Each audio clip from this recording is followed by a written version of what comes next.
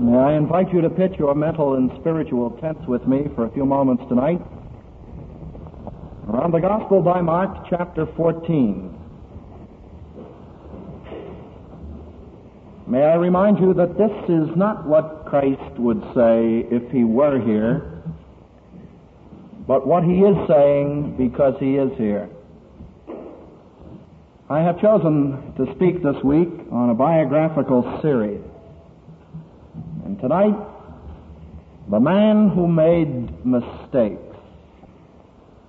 This should not be too difficult to identify with, but I'm sure that we may profit by the failure of others. Before we look into the Word of God, shall we look to the Lord in a moment of expectant prayer? Our Father in heaven, we thank Thee that Thy Word is alive and powerful, sharper than a two-edged sword. We pray once more that it shall probe and penetrate deep into hearts and minds, and there bring forth fruit. We thank Thee for the Holy Spirit, who not only authored Thy Word, but who has been dispatched from heaven to guide us into all truth and to apply that truth to our experience. We pray, our Father, once more that Thou wilt teach us Thy truth, no matter what that truth may do to us or demand of us. We pray that Thou wilt dislodge our prejudices, that Thou wilt stretch our thinking in the spiritual realm, and that Thou wilt get great glory as a result of our meeting together in Jesus' name. Amen. Have you ever wondered why there is so much failure recorded in the Scriptures? Quite obvious to an even casual reader of the Word of God that its pages are strewn with the wreckage and debris of men and women who have failed in the faith. This fact of failure tells me two very important things about the Bible. It tells me, first of all, that God, not man, wrote this book. Man tends to gloss over the sins of his contemporaries. Man tends to whitewash the life of his friends, but not God. He hangs the dirty wash out the front bay window in plain view for all to see.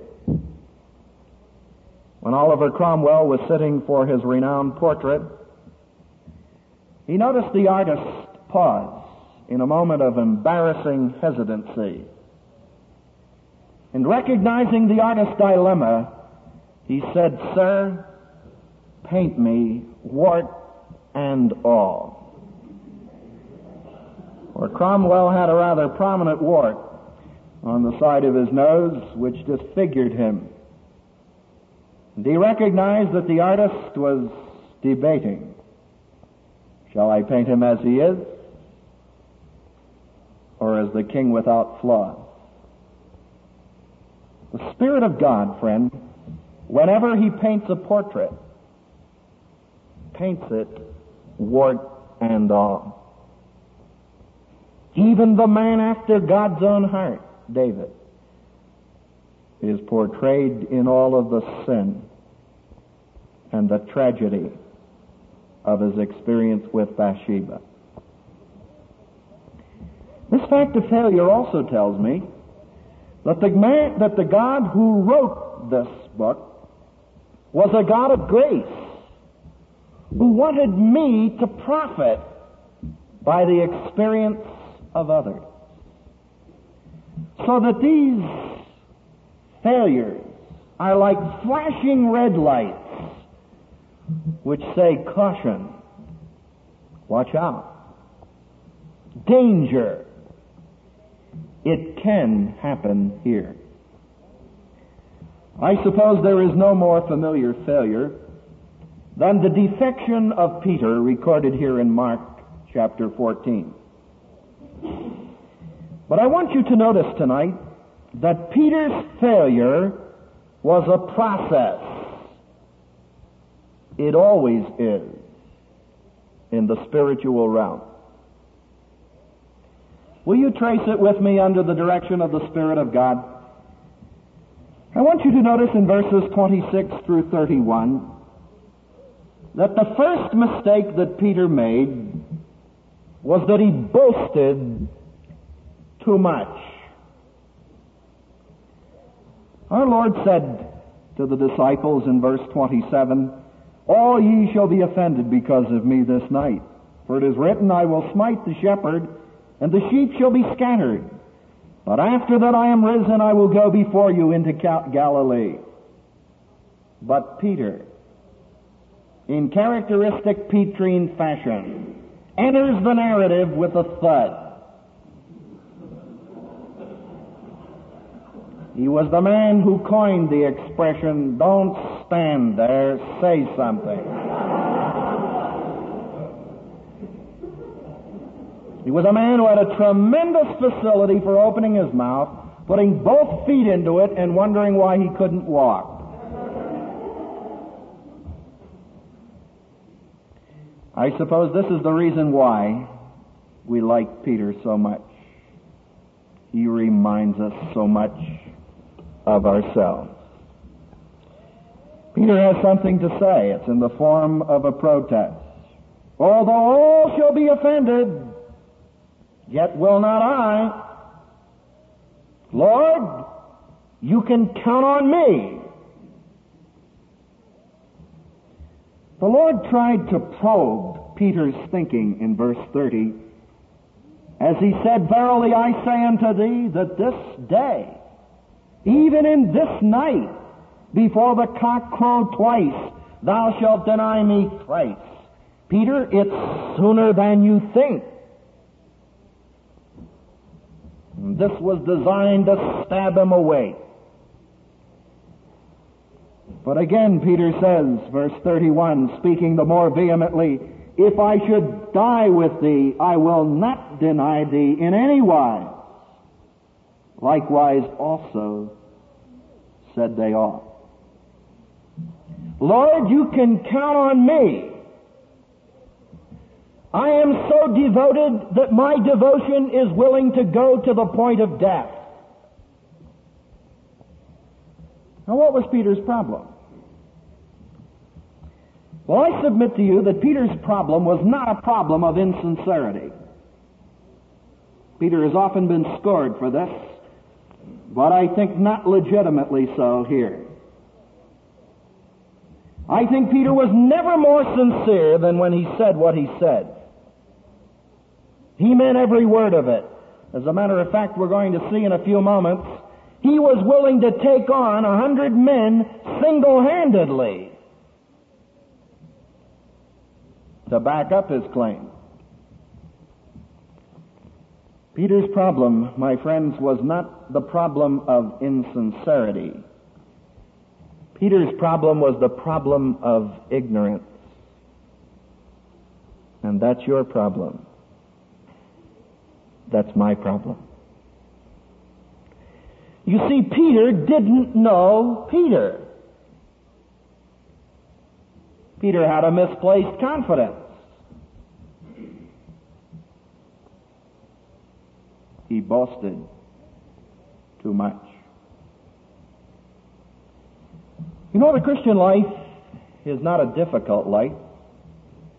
It's an impossible one. That's why the moment you received Jesus Christ as your Savior, the Holy Spirit took up His residence in your heart. And the Holy Spirit is your power. The tragedy is, this is a truth so hard come by.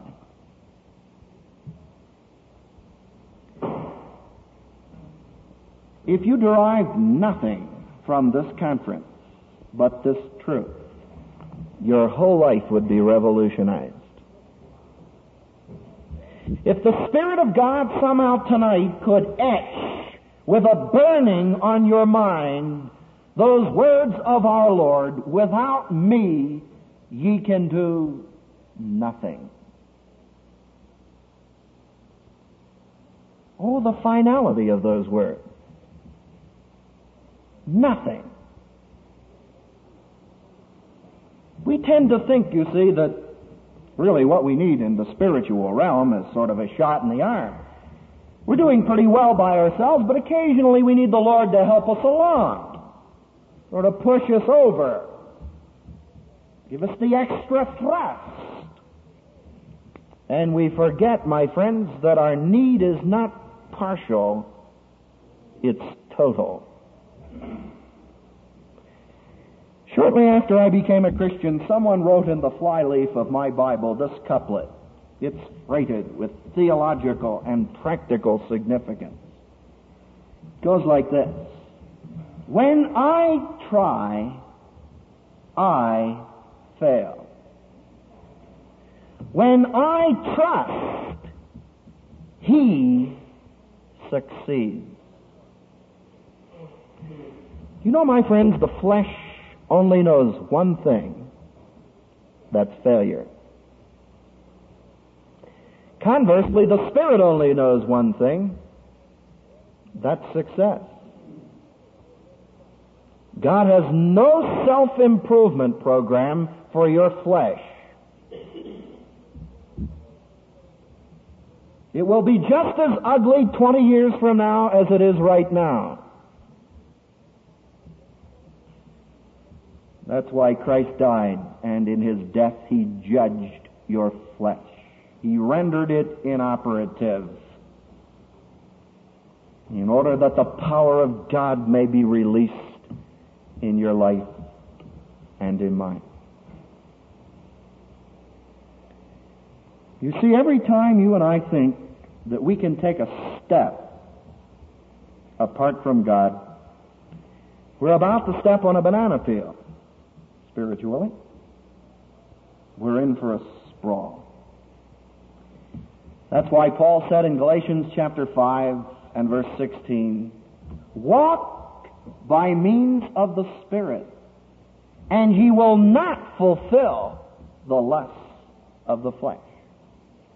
What is a walk? Well, a walk is a series of steps, each one of which is the beginning of a fall. Every time you take a step, you are beginning to fall. And if you lose your means of support, you sprawl out. That's why in verse 25 he adds, "If you live in the Spirit," or better translated, "since you live in the Spirit, then by the Spirit walk." But in the original language, this is a different word. Up in verse 16, he says, "Walk by means of the Spirit." That word can be translated, walk in the totality of your life, in every area of human experience. Walk by means of the Spirit. When you get down to verse 25, he uses an altogether different word, and with significance. Now he says, take each and every step by means of the Spirit. You ever watch a child learn to walk? You ought to study that passage in Galatians. That's God's orthopedics clinic. You ever watch a child learn to walk? How does he learn? Does he sit in the playpen and someday say to himself, "My, look at that amazing peripatetic action. I shall now proceed to walk."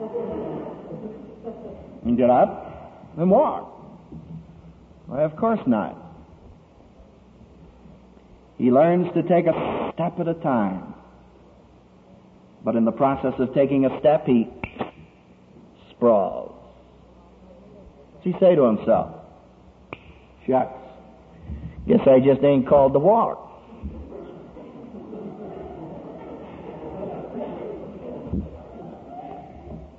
A lot of people like that in the spiritual realm.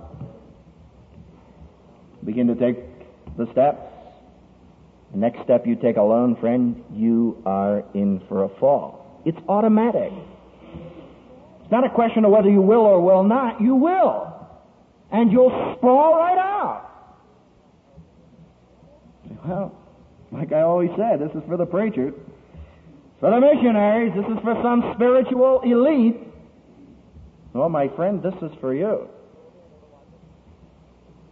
You get up and you continue to walk. And each time you take a step, you take it by means of the Holy Spirit. This was Peter's problem. This is my problem. I tell you, dear friends, having known the Lord for a few years now, this has been a rather embarrassing, searching experience to prepare this message. Extremely convicting. For you never get to the place where you don't need to remind yourself of how bankrupt you are. And conversely, how dependent you are upon the Lord. Oh, but you say, brother, I memorized 29 verses. How do you think I got up here? Man, I'm a navigator. It's a tremendous privilege. And with every privilege, there is a peril. That's your peril. I know the Word. I've memorized it. Why, man, I just spent a week at the Glen.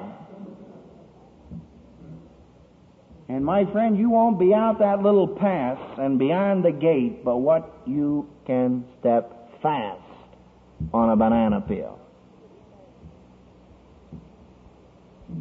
Your experience at the Glen, my friend, will not be a substitute for your dependence upon the Lord. He made a second mistake. Found in verses 32 through 42, the second episode in this account. Peter prayed too little. Now let's stop to get the connection.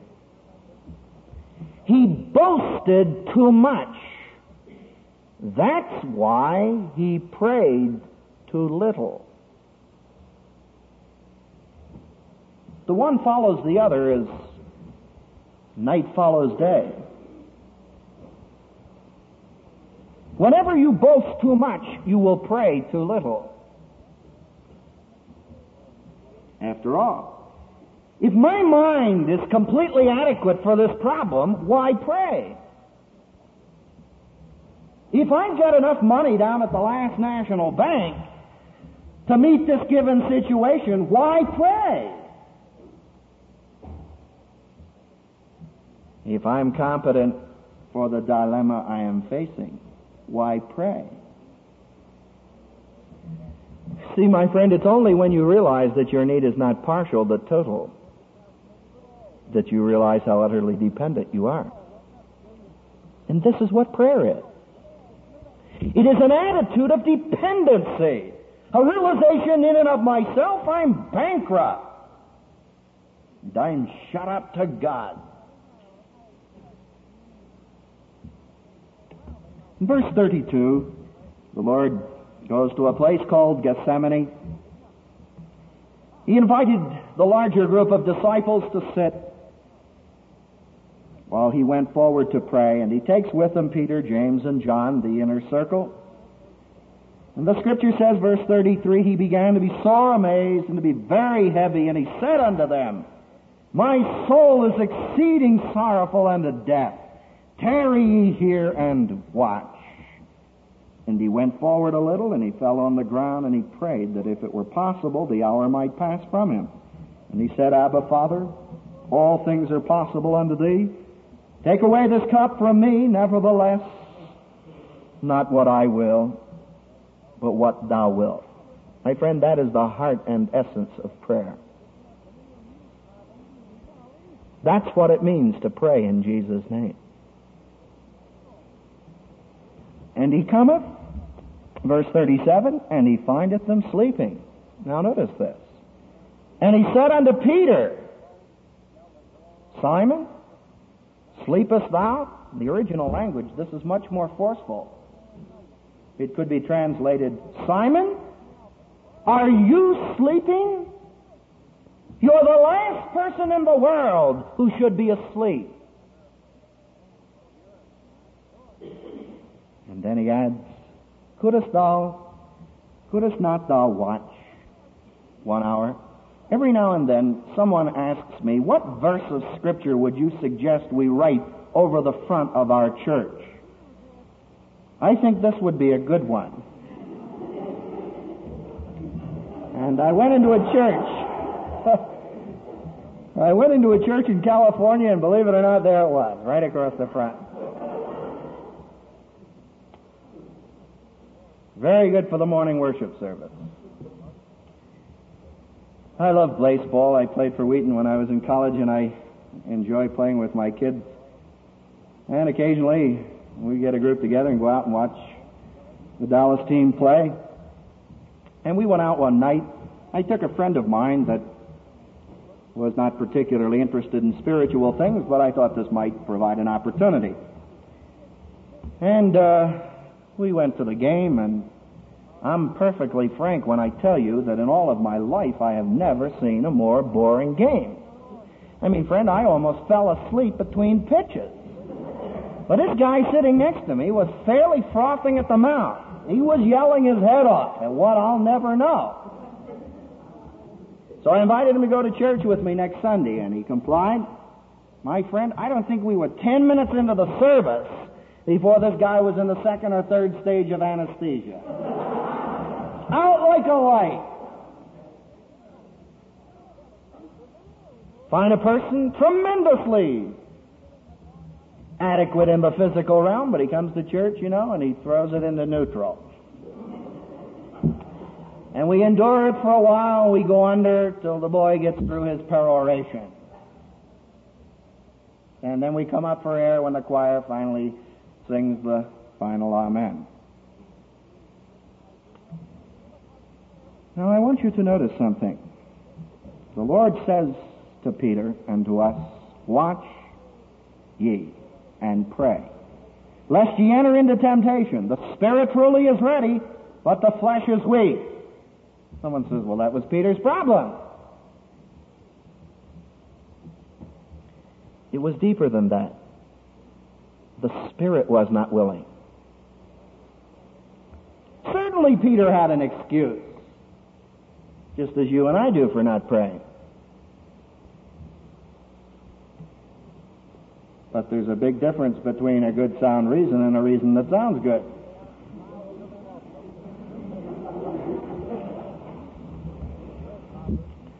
He had an excuse. He also had an example. Will you turn with me, please, to Mark chapter 1? Just hold your hand there. Go back to Mark chapter 1 and verse 35. Did you know that there are only 52 recorded days in the life of our Lord in the Gospels? And in Mark chapter 1, you have the busiest recorded day in the life of our Lord's ministry. It was a day crowded with activity, with a performance of miracle, with teaching. And my friend, no one except the person who has had a public ministry knows the drain of people on an individual. I've done a lot of road work when I was in college and some good hard physical labor, but my friend, I've never worked and been as exhausted as in teaching and preaching or just ministering to people in public. And here was a day, and remember our Lord was a man among men. And in verse 35 we read, and in the morning. What morning? My friend, the morning after the busiest recorded day in the life of our Lord. Rising up a great while before day, he went out and departed into a solitary place and there prayed. Let me ask you, my friend, If Jesus Christ, who had unbroken fellowship and communion with the Father, needed to pray, what must your need be? What must my need be? But so high on the priority list of our Lord was prayer that the next morning he's found in his accustomed place. May I say it very reverently, dear friend? What a rationalization he would have had. Lord, I slept in this morning because I was busy in your service yesterday.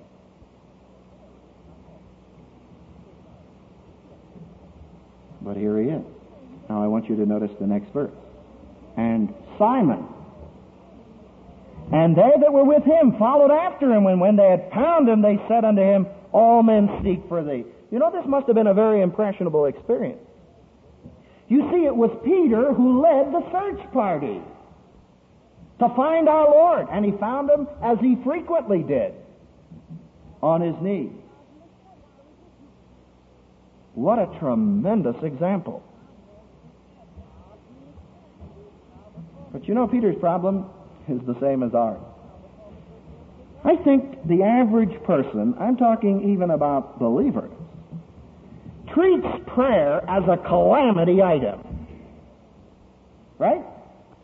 It's a parachute. It's a good thing to have in case of need, but you hope the emergency never arises. But if it does, you pull prayer and out we come. For example, suppose tonight we were having a time of fellowship here together and I walked in. I said, say, friends, could we stop for just a minute and have a word of prayer? Why, they'd be buzzing all over the place. Everybody said, what's the matter? What happened? Who died? We have an accident? Because this is our attitude toward prayer. You know, down in Texas, friend, we do everything in a big way. I mean, if we're going to have a scandal, we have a big one, you know.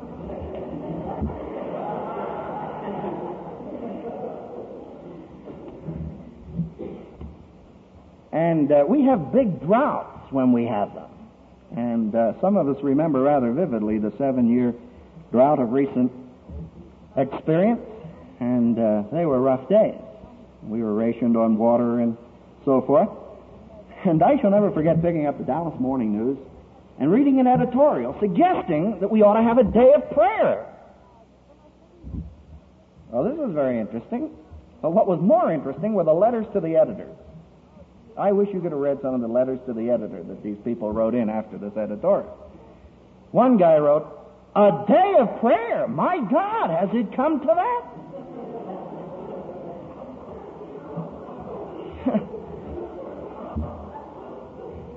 This is real funny, except this is exactly what we believe.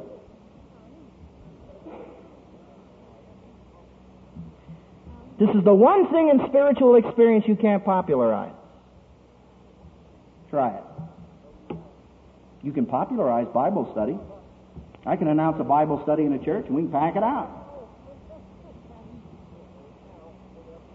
You can even make witnessing popular if you teach people a little about it.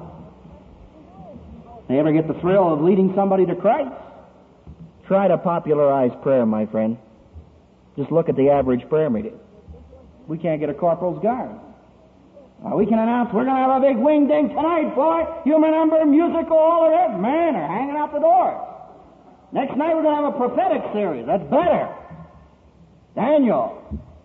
Wow. Next night we're going to have a prayer meeting. Tremendous. Lay hold of the Lord. And friend, you think that this was Hiroshima. Where are the mighty giants?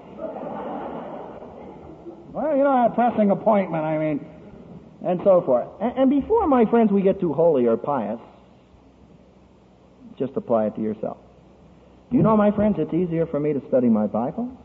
It's easier for me to memorize the Scripture. It's easier for me to teach a Bible class or teach in the seminary. It's easier for me to do everything in the world but pray. That's a hard assignment. And you cannot popularize it. You can't make a floor show out of it. It's just agony. It's wrestling. It's getting down on your knees to recognize, I'm bankrupt, God. Without you, Nothing.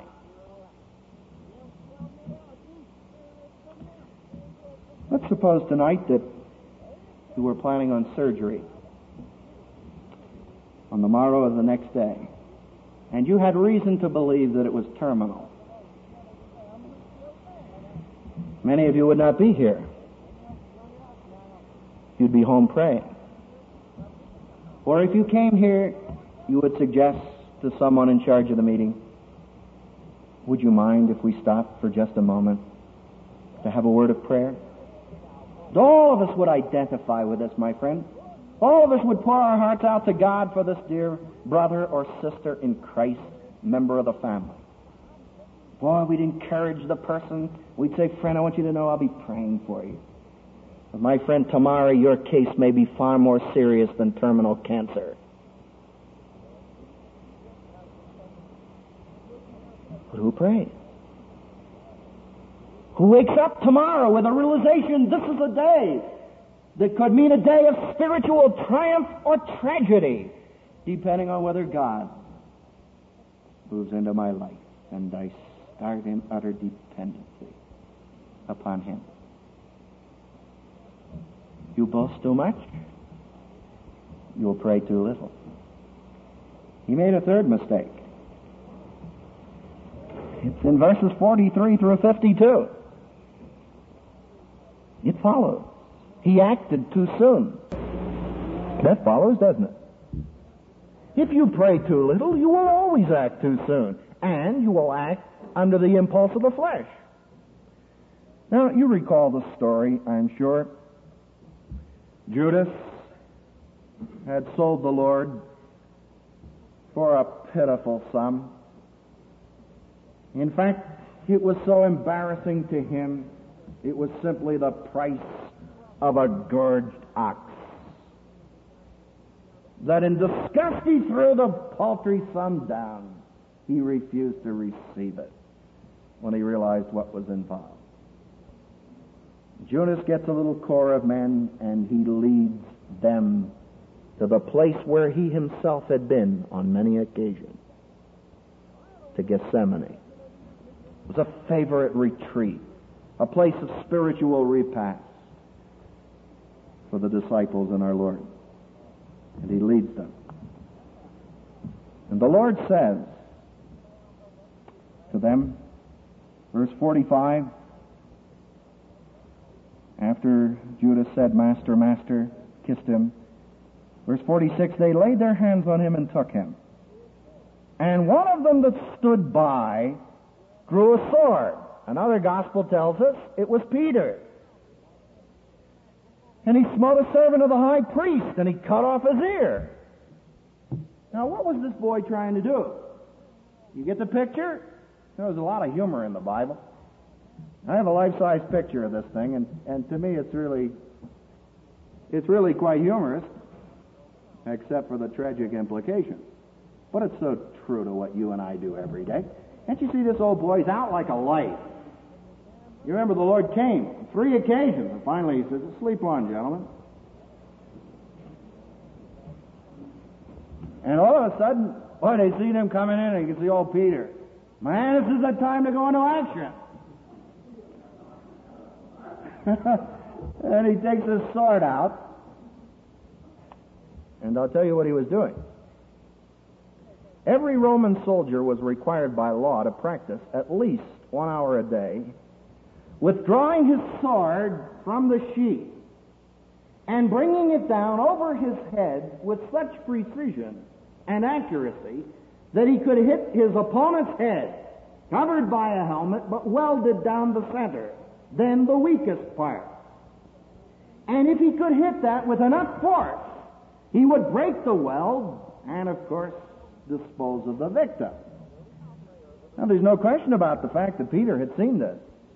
Many of the accounts during this period of time tell about soldiers practicing by the hour, throwing this thing out, and some of them became pretty accurate.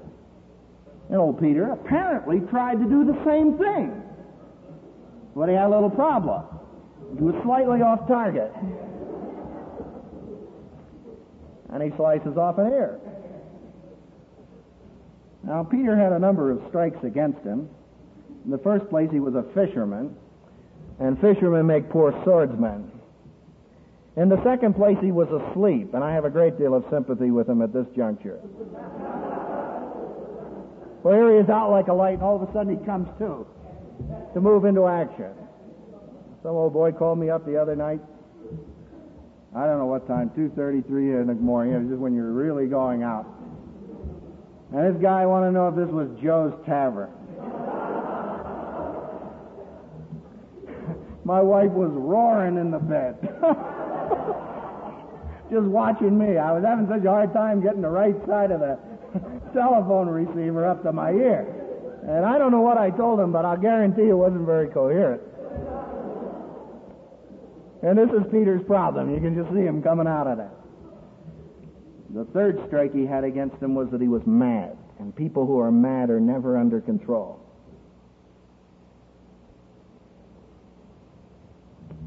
The other gospel that tells us that it was Peter also said, the Lord graciously but firmly rebukes Peter as he says, Peter, you don't understand what it's all about. Peter, put your sword back. If my purposes were carnal, I could summon 12 legions of angels and they'd be immediately dispatched to fight my cause. But my purposes are spiritual. Peter, put your sword back. And he restores the ear. Now, this is an amazing truth. I want you to grip it and let it grip you. My friends, when Peter should have been active in prayer, he was passive in sleep. When he should have been passive in resignation to the will of God that Christ found in prayer, he's active with the sword. That is my problem. How about you? Are you ever active when you should be passive? You ever passive when you should be active? You ever keep your mouth closed when you should open it? Isn't it amazing how you'll go have a choice opportunity for witnessing? It's as if you have lockjaw. Do you ever talk when you should be quiet? You know, Mert called you up. I shouldn't tell you this, but this is a famous bromide. And then add to make it more piously, in order that you might pray more intelligently.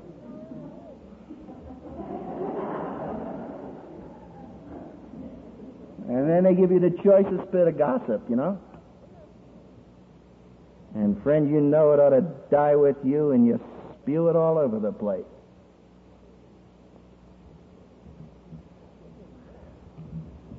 This is exactly what results when you and I act too soon in the impulse of the flesh without prayer. You know, everywhere I go, people say to me, you know, Brother Hendricks, what we need in our church is more workers. No, you don't. You do, but not the way you think. What you need is more worshipers. I've never yet seen a true worshiper who was not a worker. But you know, there are plenty of workers. Man, our churches are loaded with it. They got swords, too. And man, they're wielding those things all over the place, like a wild man. Now, if this seems strange to you, my friend, you haven't been to a business meeting lately. Boy, I've been to a church business meeting not too long ago, and you know, it's an amazing thing where these people come from at the business meeting. You know, prayer meeting, where are they? But at the business meeting, they come out from under the rock. Oh, these spiritual Nephilim, the giants, here they are. You feel like saying, friend, are you a member of this church?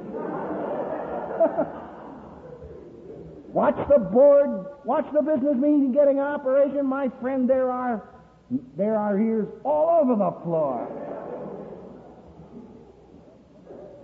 As one dear saint of God said, I've been to a business meeting where it appeared that we booted the spirit out the front door and went at it like cats and dogs. And then the tragedy of the person who's drenched in work, he's busy, he's on a treadmill, he's knocking himself out, he's at every sad meeting that you've got at the church, And yet when he ends up at the tally, what's he got?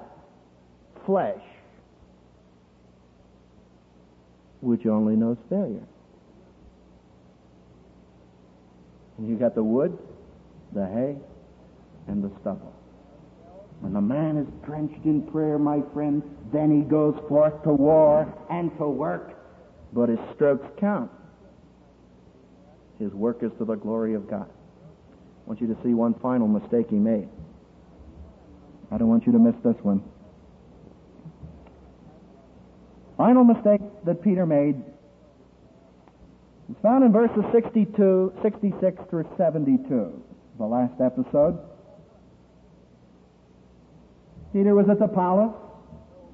One of the little maids, strolling by, noticed his face apparently shining from the reflection of the fire.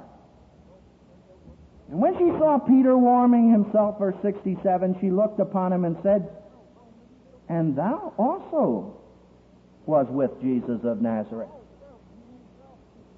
But he denied, saying, "I know not, neither understand I what thou sayest." And he went out into the porch, and the cock crowed. What a gracious intervention of God, even to rescue him at this stage. You see, my friend, the last mistake that Peter made was that he thought too late.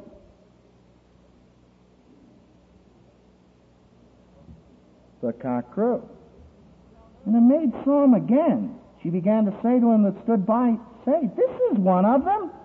And he denied it again. A little after, they that stood by said again to Peter, "Surely thou art one of them, for thou art a Galilean, and thy speech agreeth thereto." He had a Galilean accent. Now I want you to notice verse 71. And he began to curse and to swear, saying, "I know not this man of whom you speak." Who said that? Why, the very man who said, "You can count on me. I'm willing to go to the point of death." And he meant it. But you see, my friend, he didn't know what his heart was capable of. Did you ever work somebody over for falling in sin? You know the man who just ran off with somebody's wife in your church? You know, I'm talking about the boy that was a leading elder. I'm talking about the individual who was known for the spiritual life, you know.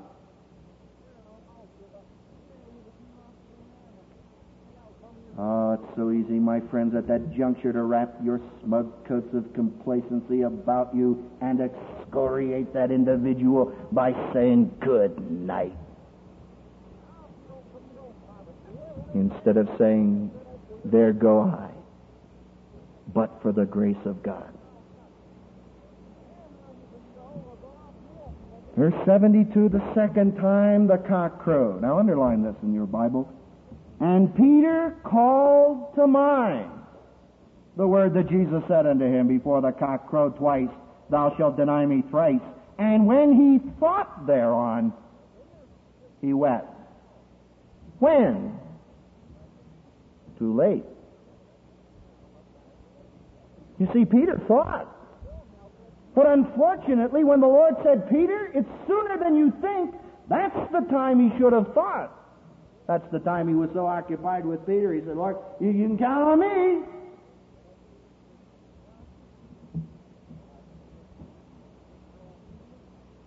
You know what shakes me up more than anything else about the average Christian? About myself. It's not the fact that we sit down and plan to be mediocre.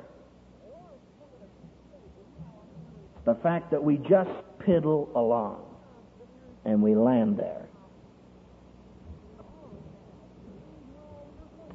Julian the Apostate, in the first century, avowed and declared that he would blot out every trace of Christianity. And he went at the task with a vengeance. And he discovered to his disgust that the more he persecuted it, the more it flourished. And finally he recognized that it was a lost cause. And he collected his little group of cohorts that had been decimated through the years from discouragement. He sat them down, and in disgust he shouted to them, "Bah! Christianity provokes too much thought. Why, even the slaves are thinking." Which to a Roman mind was incredible. You know, my friend, that's still true. Christianity is not based upon ignorance, it's based upon intelligence, an intelligent understanding of this word. And it's not an accident that wherever Christianity has gone, literacy has gone. Because the revelation of God in this word, my friend, demands a program of literacy so that people can read it, understand it, live by it. But I've often said the person who can read and does not read is no better off than the man who can't read at all. And this is our tragedy.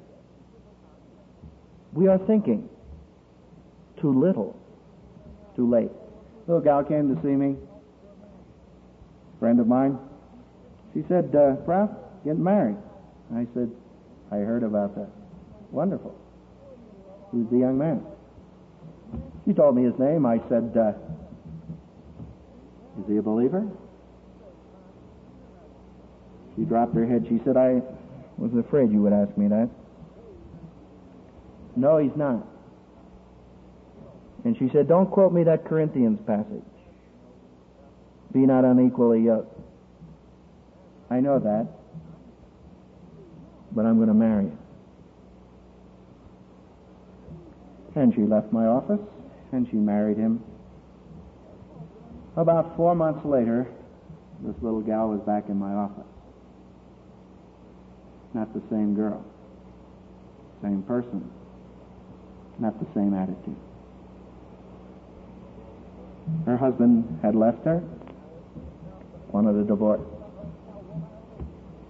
She leaned over that desk, and after she got control of herself, she said, "Prof, I've learned something." I said, "What did you learn?" She said, "I've learned that there's something worse than being unmarried." I said, "Really? What?" "Being married to the wrong person." That's quite insightful. That's terrific thinking. But unfortunately, too late.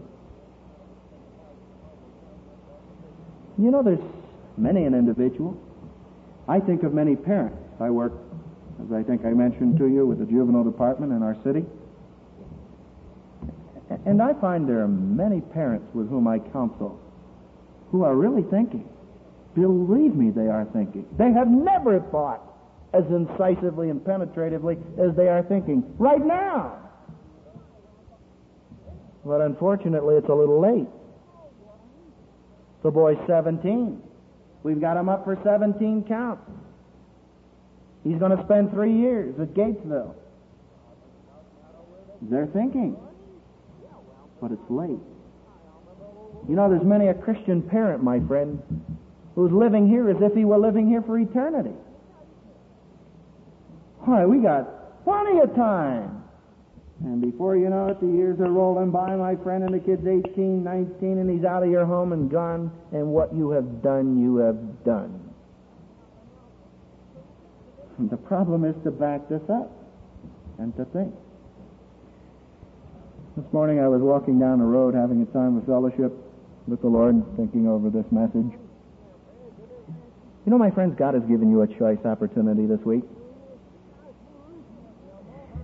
I was thinking, I cannot imagine a more ideal environment conducive to thought. I cannot imagine a more ideally structured program than the one we have here at the Glen for you to think. The greatest tragedy, my friend, will be for you to walk out of that gate come Saturday or whenever you leave, having had all kinds of exposure, but never having sat down to think for yourself. To think about this witnessing. Would the world go to hell, my friend, if it were completely dependent upon my witnessing? Are the things of time far more important to me than the things of eternity. Do I have an inverted value system? This is the opportunity that God is giving you, my friend, to think before it's too late.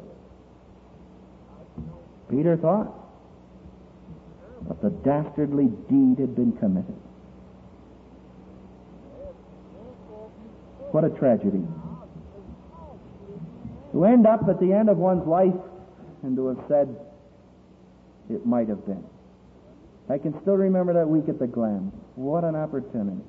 Away from the telephone, away from the kids, away from all of the things that tend to distract and to give me excuses for not doing what I'm supposed to do. And that was my opportunity to think. But I didn't. Or to be able to look back and say, that was the time. I can still remember it. My life patterns were changed. As God moved in with His Word, and as I took time, not to think about the guy or the gal next to me, but to think about me and my relationship to Jesus Christ. You know the most wonderful thing about this story? In John 1:42, our Lord met Peter for the first time. He penned a little thumbnail sketch of Peter's life. He said, "Thou art Simon. Thou shalt be called Cephas," which by interpretation means rock. Now, it took the Lord considerable time to get Peter Simonized.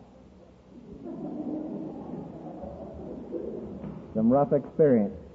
The Simon out of him, my friend, and the rock into him.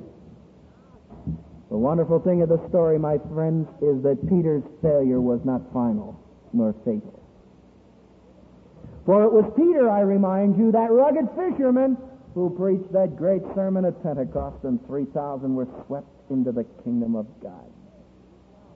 It was men of Peter's ilk of whom the pagan world testified, "These are they who have turned the world upside down."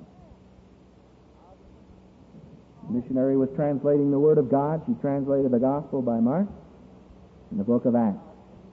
He read it back to the informant, a little girl. And as they went over into the book of Acts, the little girl said, "Peter, is that the same man?" Sure. And yet, he's distinctively different. And so can you be. If Peter were to stand here tonight, and I believe he has, through the Word of God, I think he would say to you and to me, early Christians of this 21st century, don't boast so much. Watch the danger of a misplaced confidence. Don't pray so little. Don't act so soon under the impulse of the flesh. And I think he would underscore at the end, and whatever you do, my believing friend, think. Think before it's too late. Shall we pray?